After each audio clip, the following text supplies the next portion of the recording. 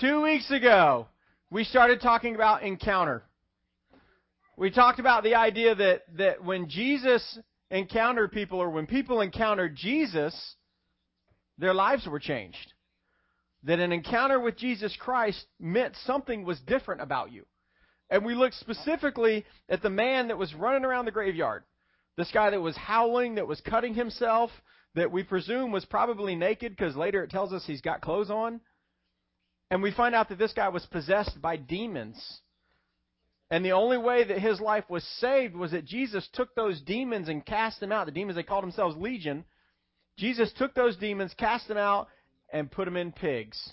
And those pigs all went and drowned.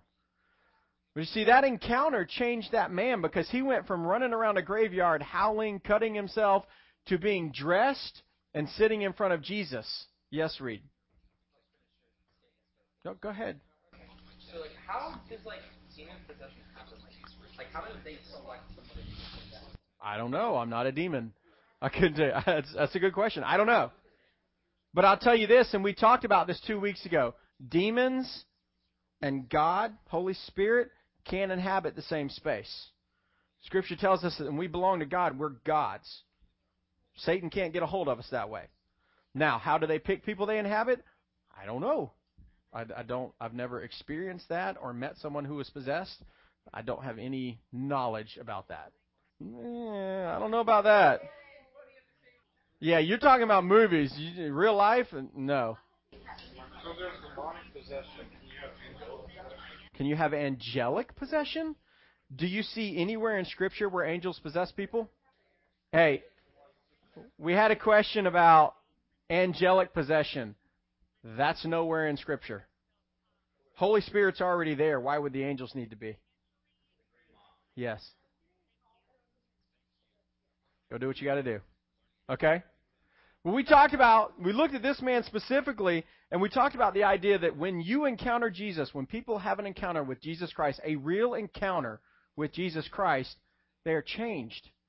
That man specifically, he was changed. He wanted to follow Jesus.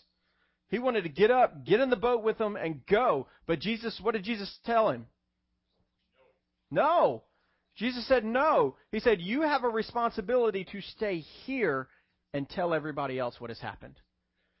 You see, when we encounter Jesus, we're changed. We should want to follow him, but we also have a responsibility to tell everyone around us about him, about what he's done, about who he is.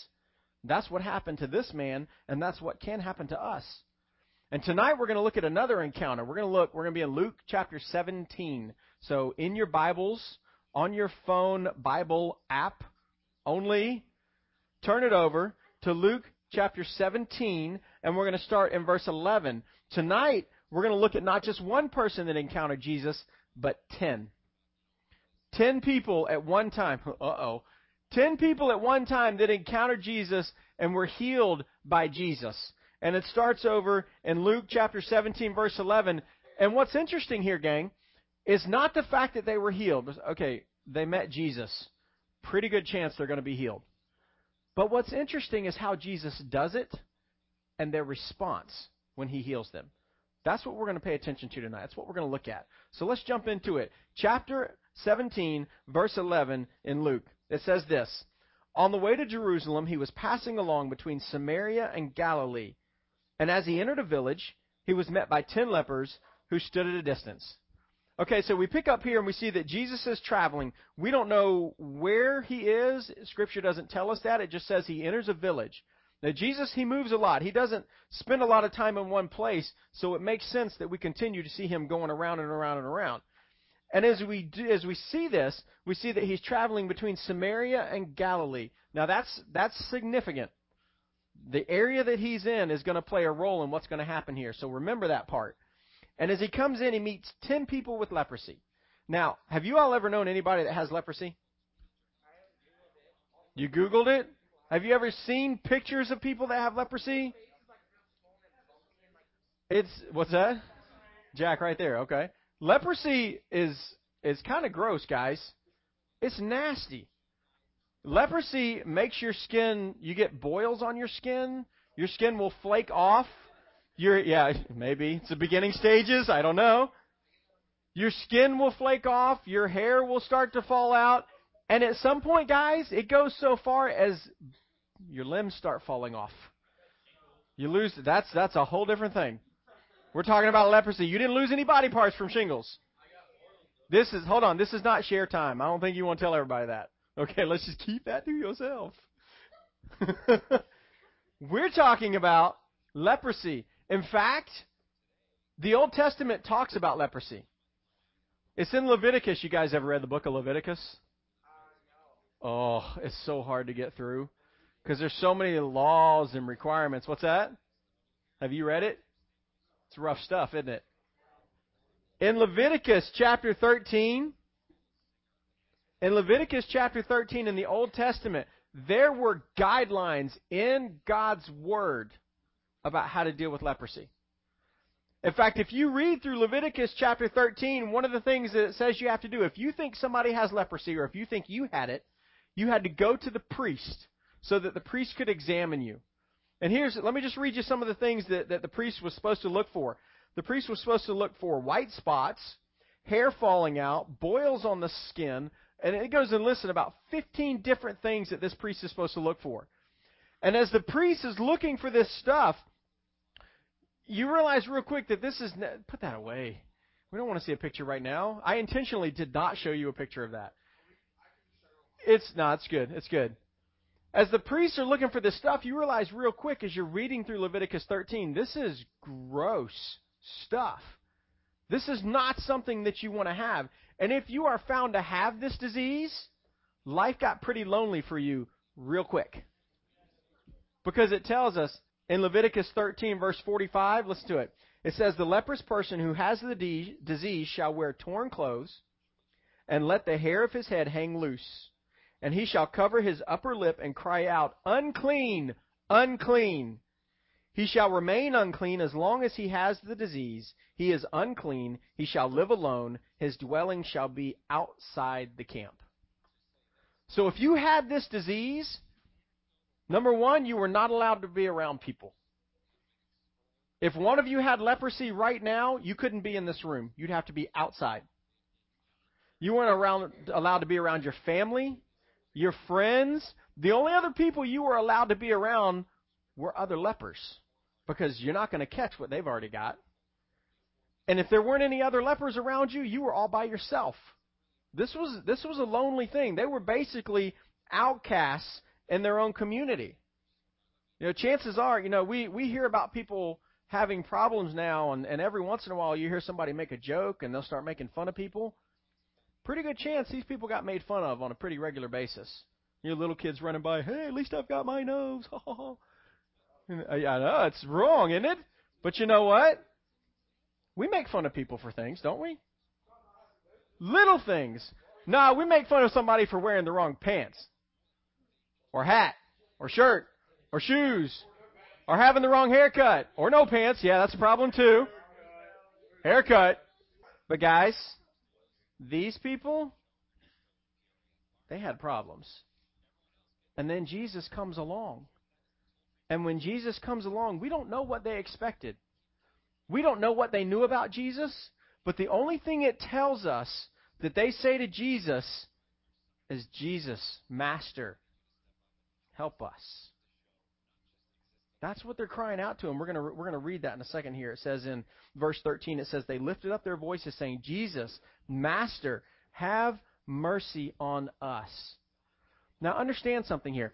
This area that Jesus is in right here, Luke, when he's writing this book, he notes that this area is between Galilee and Samaria. This is a significant issue because the people in these two regions didn't get along. Jews and Samaritans, they're not friends. Most of the times in the old Jewish society, if you referenced a Samaritan, you probably got a pretty negative response. And we're not talking about just like a college football kind of rivalry thing here. We're talking racist issues. I mean, we think of a rivalry and we think, okay, hey, we like Florida State. Let's make fun of Florida. Hey, how do you get to Tallahassee from South Florida? You drive north till you smell the stench in Gainesville and hang a left. We make jokes like that. Or, hey, how do you get an FSU graduate off your lawn? Pay him for the pizza and he'll leave. So we make jokes like that. Thank you. Somebody laughed. Thank you, Lauren. I appreciate it. Or you give them crab legs and they'll take off. I should have gone with that one. Free Seafood University. What's that? Hey, I just made fun of both. It's okay. It's all right. Hey, if it makes you feel better, I didn't graduate from either one, so I can make fun of them. Sorry. Hey, this wasn't a rivalry, gang. This was a problem. These are racist issues going on here. Samaritans and Jewish people, they don't like each other. When we think of some of the issues that we might see today based on skin color, based on language, based on where you live, and how people will hate on other people just because of who they are, that's the kind of thing that happened here between Jewish people and Samaritans. That's going to matter here in just a few minutes as we get further into Scripture. But as we get into it, you see in verse 13, these people, they're saying, and they lifted up their voices saying, Jesus, Master, have mercy on us. These guys are yelling out to Jesus. At some point, somehow, they have to have heard something about Jesus. Because most of us aren't just going to yell out to some stranger on the street, hey, I need your help. You know, they had to have somehow heard something about who Jesus was. You know, Jesus is traveling. Jesus is doing miracles. Jesus is preaching. He's starting to have a reputation that goes before him. And clearly that reputation has gotten to this town ahead of time because these men are yelling at him, Master, have mercy on us. Help us. Heal us. This phrase tells us that they believed Jesus had the power to do something about their problem. Before they ever talked to him, they had the belief that Jesus could take their situation and make it different. Because, see, what they understood here is that when you encounter Jesus, you find hope. Jesus, merely by walking into this village, gave them hope before he had ever done anything, before he had ever said anything. His mere presence gave them hope because they didn't know him. They hadn't talked to him. They hadn't seen him perform miracles, but they knew his reputation.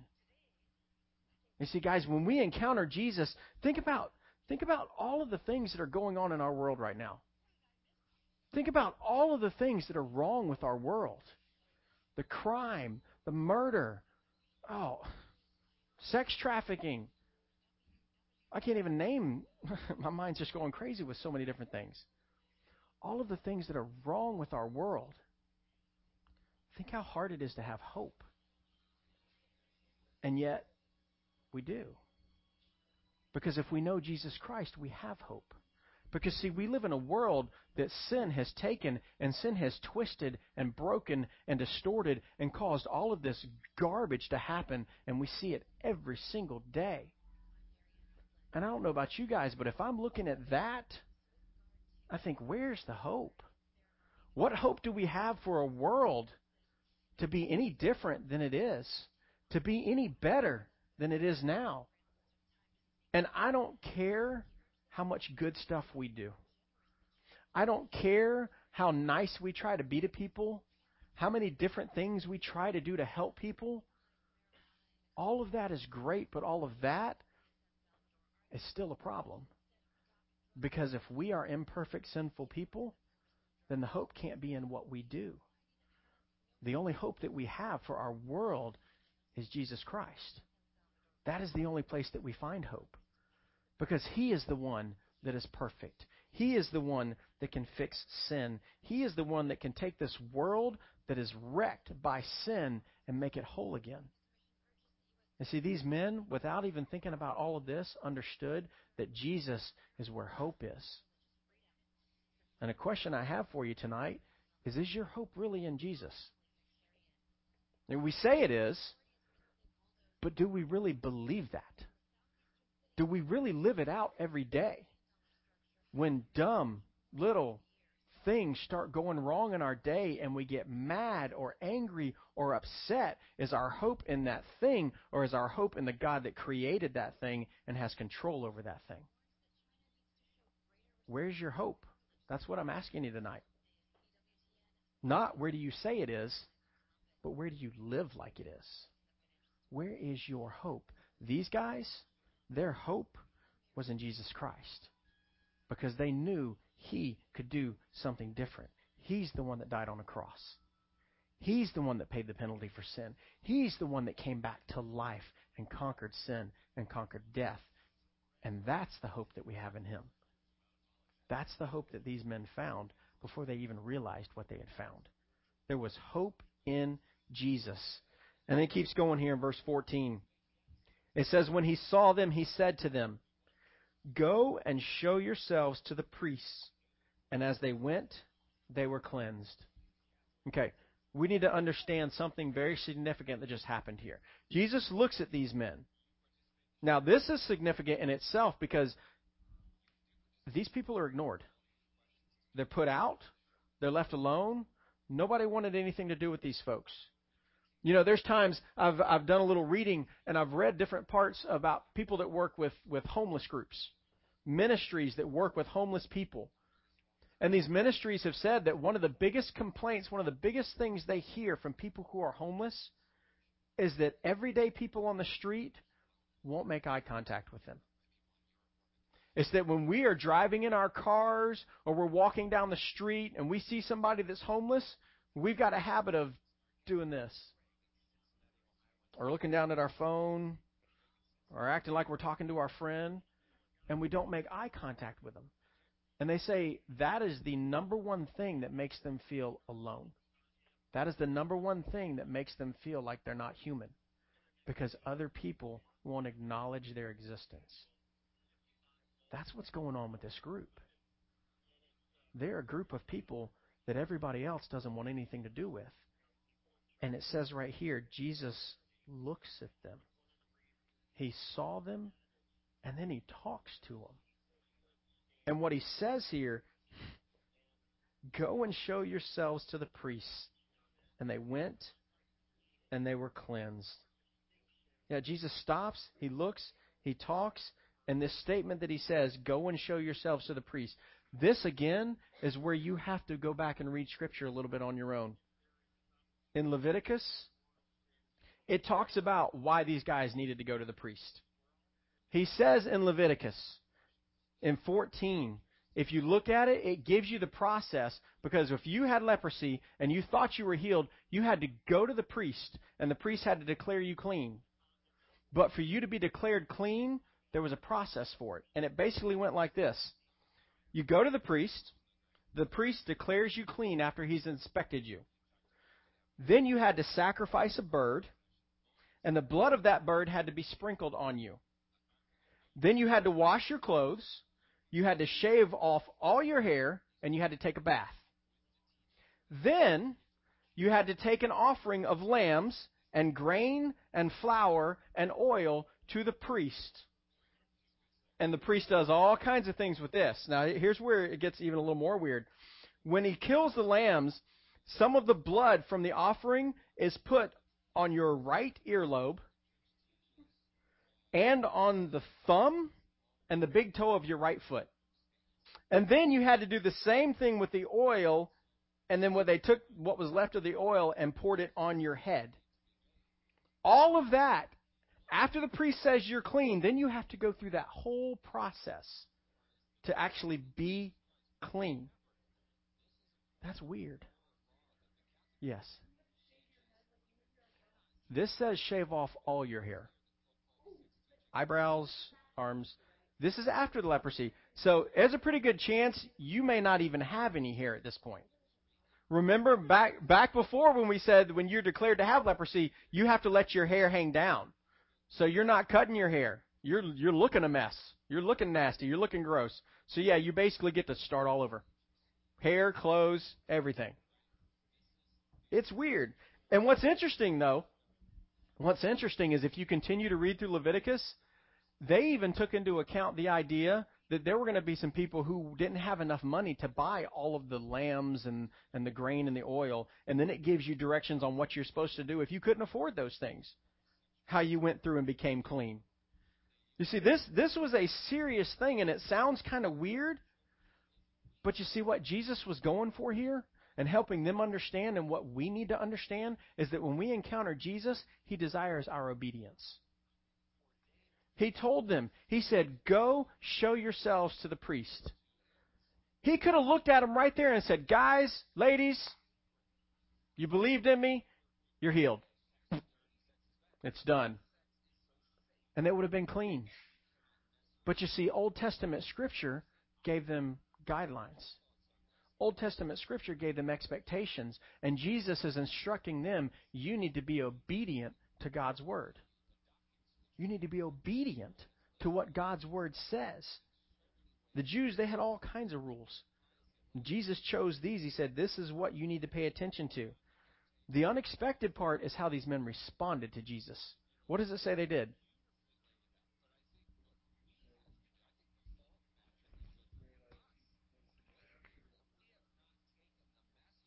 I read it. He said, go present yourselves to the priest. And I'm going to say, since you got your Bibles open, you should be able to read that. They went and they were cleansed. But catch what happens here. They weren't healed when they started walking away. They were still lepers. It says they went and they were cleansed.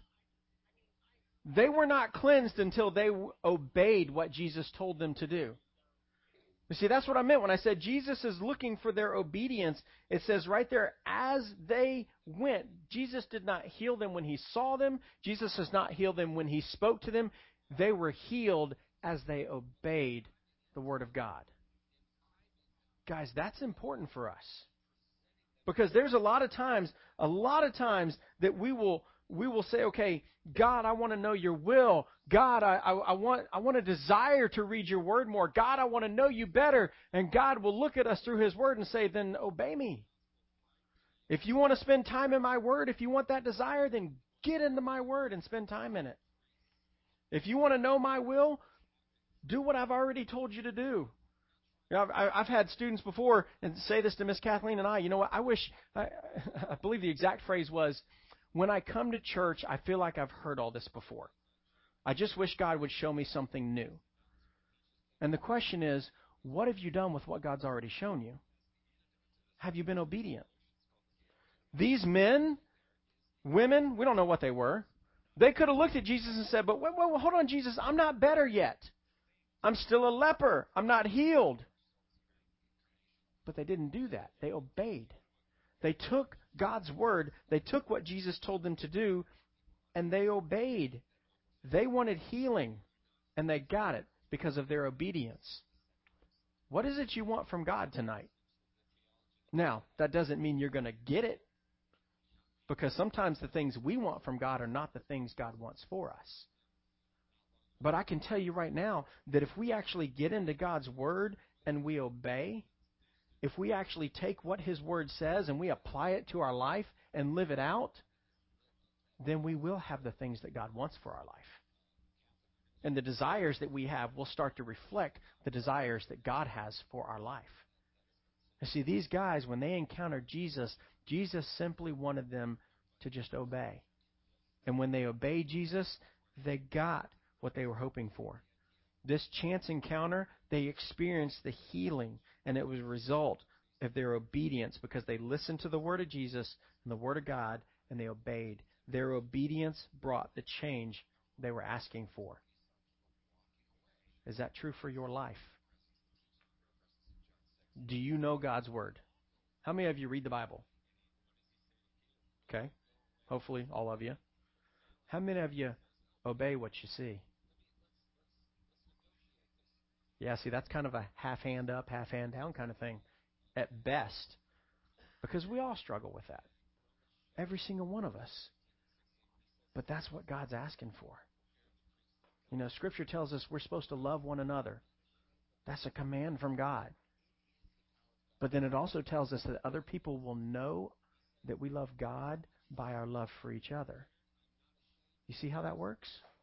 We love other people so people know that we love God. And we do that because God commands us to do that. I know sometimes people look at the Bible and say, man, it's just another book of rules. God wants me to do this. God doesn't want me to do that. But you know what? There is freedom within those guidelines. Because we know what is good for us. And we know what is not good for us. And as we seek to obey God, we have freedom. That's why Scripture says Jesus came to live life so that we may, or lived so that we may have life abundantly. Because there is more freedom inside of God's obedience than there is in anything the world could ever offer you. And these men, these women, whoever they were, they obeyed. But then look what happens next. We're about to jump back to that whole Samaritan Jewish thing. In verse 15 it says, then one of them, when he saw that he was healed, turned back, praising God with a loud voice. And he fell on his face at Jesus' feet, giving him thanks. Now he was a Samaritan. Okay, remember where he is. They're in this area between Galilee and Samaria. Jewish people and Samaritans, they don't like each other. 10 of these people were healed. And it says one of them came back and fell at Jesus' feet and gave him thanks. Not only did he come back, he fell on his feet, fell on his knees in front of Jesus and was praising him, was worshiping him, was thanking him for the healing that he had just experienced. One person out of 10. And look at Jesus' response. He says in verse 16, it says, now he was a Samaritan. Verse 17, then Jesus answered, were not 10 cleansed? Where are the 9? Was no one found to return and give praise to God except the foreigner? And he said to him, rise and go your way. Your faith has made you well. You know, Jesus says, hey, guys, there were 10 of you. Where's everybody else? Now, Jesus, when he does things, Jesus never demands a thank you in Scripture, does he? You never see him say that. Hey, I healed you. You need to thank me. I'm Jesus. I'm God. Get on your knees right now and worship me. Jesus doesn't do that. But remember these people. They were begging for mercy. They were outcasts. They were living outside the city. No one wanted to be around them. Their bodies are falling apart, and Jesus heals them of that. And only one of them comes back. And the fact that only one of them came back, the idea that that one was a Samaritan. The one of everybody. Now, we don't know this. Scripture doesn't say this, but scholars believe that he was the only non-Jewish person that was in this group of 10. I believe that they were all Jews. You know, the people that worship God, the people that recognize Jesus, or at least some of them, and none of them came back. And this is what had to freak people out at that time. Remember, they don't like each other. Samaritans in stories back then, guys, they were the bad guys. They were the villains. And Luke makes it a point to record that the only one that came back was a Samaritan. You see, sometimes when we have an encounter with God, and we talked about this a little bit 2 weeks ago, things are going to happen that we don't expect to happen. It'd be like us showing up at church and actually feeling like we felt God. And actually feeling like we had experienced God by being at church. I know sometimes that sounds crazy, doesn't it? But if we actually had that, and then it came time for us to worship God, one person standing up and actually worshiping and singing or praying or getting on your knees out of a whole group. One person. You see, when we encounter God, guys, it should produce worship in our life. And it saddens me to say this, and maybe I'm wrong, but if there's no worship in our life, are you encountering God? That's a hard question you got to ask. If I'm not worshiping God, and I don't mean you're standing up and you're singing on Wednesday nights or Sunday mornings. Yeah, that's part of worship. I'm talking about talking to God. Doing what Scripture says, be still and know that I'm God. Just being alone with God, being quiet. Spending time in His Word. If our lives aren't reflecting worship, then our lives aren't really reflecting God, are they? And that's a scary place to be. And I'll be honest with you. There's times I've found myself there. And Miss Kathleen will tell you, I'm not a nice person to be around when I'm there. Because I can tell a difference. Guys, is your life reflecting God? When's the last time you experienced worship? I'm not asking this. I'm not condemning. I want to ask an honest, hard question. When's the last time you felt like you worshiped God? Where was it? Why was it? And do you want to be there again? You see, these guys, these ladies, they came face to face with God, and one man realized what had just happened.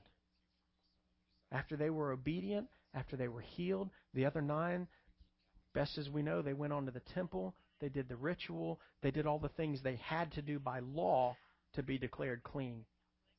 But one man came back because he experienced God face to face. He worshiped Him. And he was clean. Are you worshiping in your life? Does it reflect God's presence in your life? Does your life reflect the encounter that you've had with Jesus Christ at some point? You see, guys, there's so many stories in Scripture. There's so many accounts of how Jesus met and healed people. And time again, we see that their lives are changed. This man, his encounter produced 3 things in his life. It produced hope, it produced obedience, and it produced worship. Are those present in your life? Just think about it for a second. Do I have hope? Where is my hope? Is my hope that I'm about to graduate? Is my hope in the fact that I might get in the college I want to go to one day? I might get to keep playing baseball, football, in the band, whatever it is?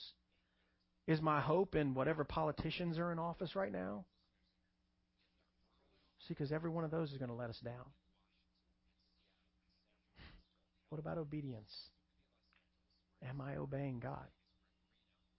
What has God told me? Is there something in your life tonight you know God has said, hey, you need to get rid of that? Or hey, you need to pay more attention to this. Or hey, this is distracting you. You need to push that aside. Or hey, you just need to get into my word. What is it God has told you to do that you may be ignoring? And have you worshipped? When is the last time you worshipped?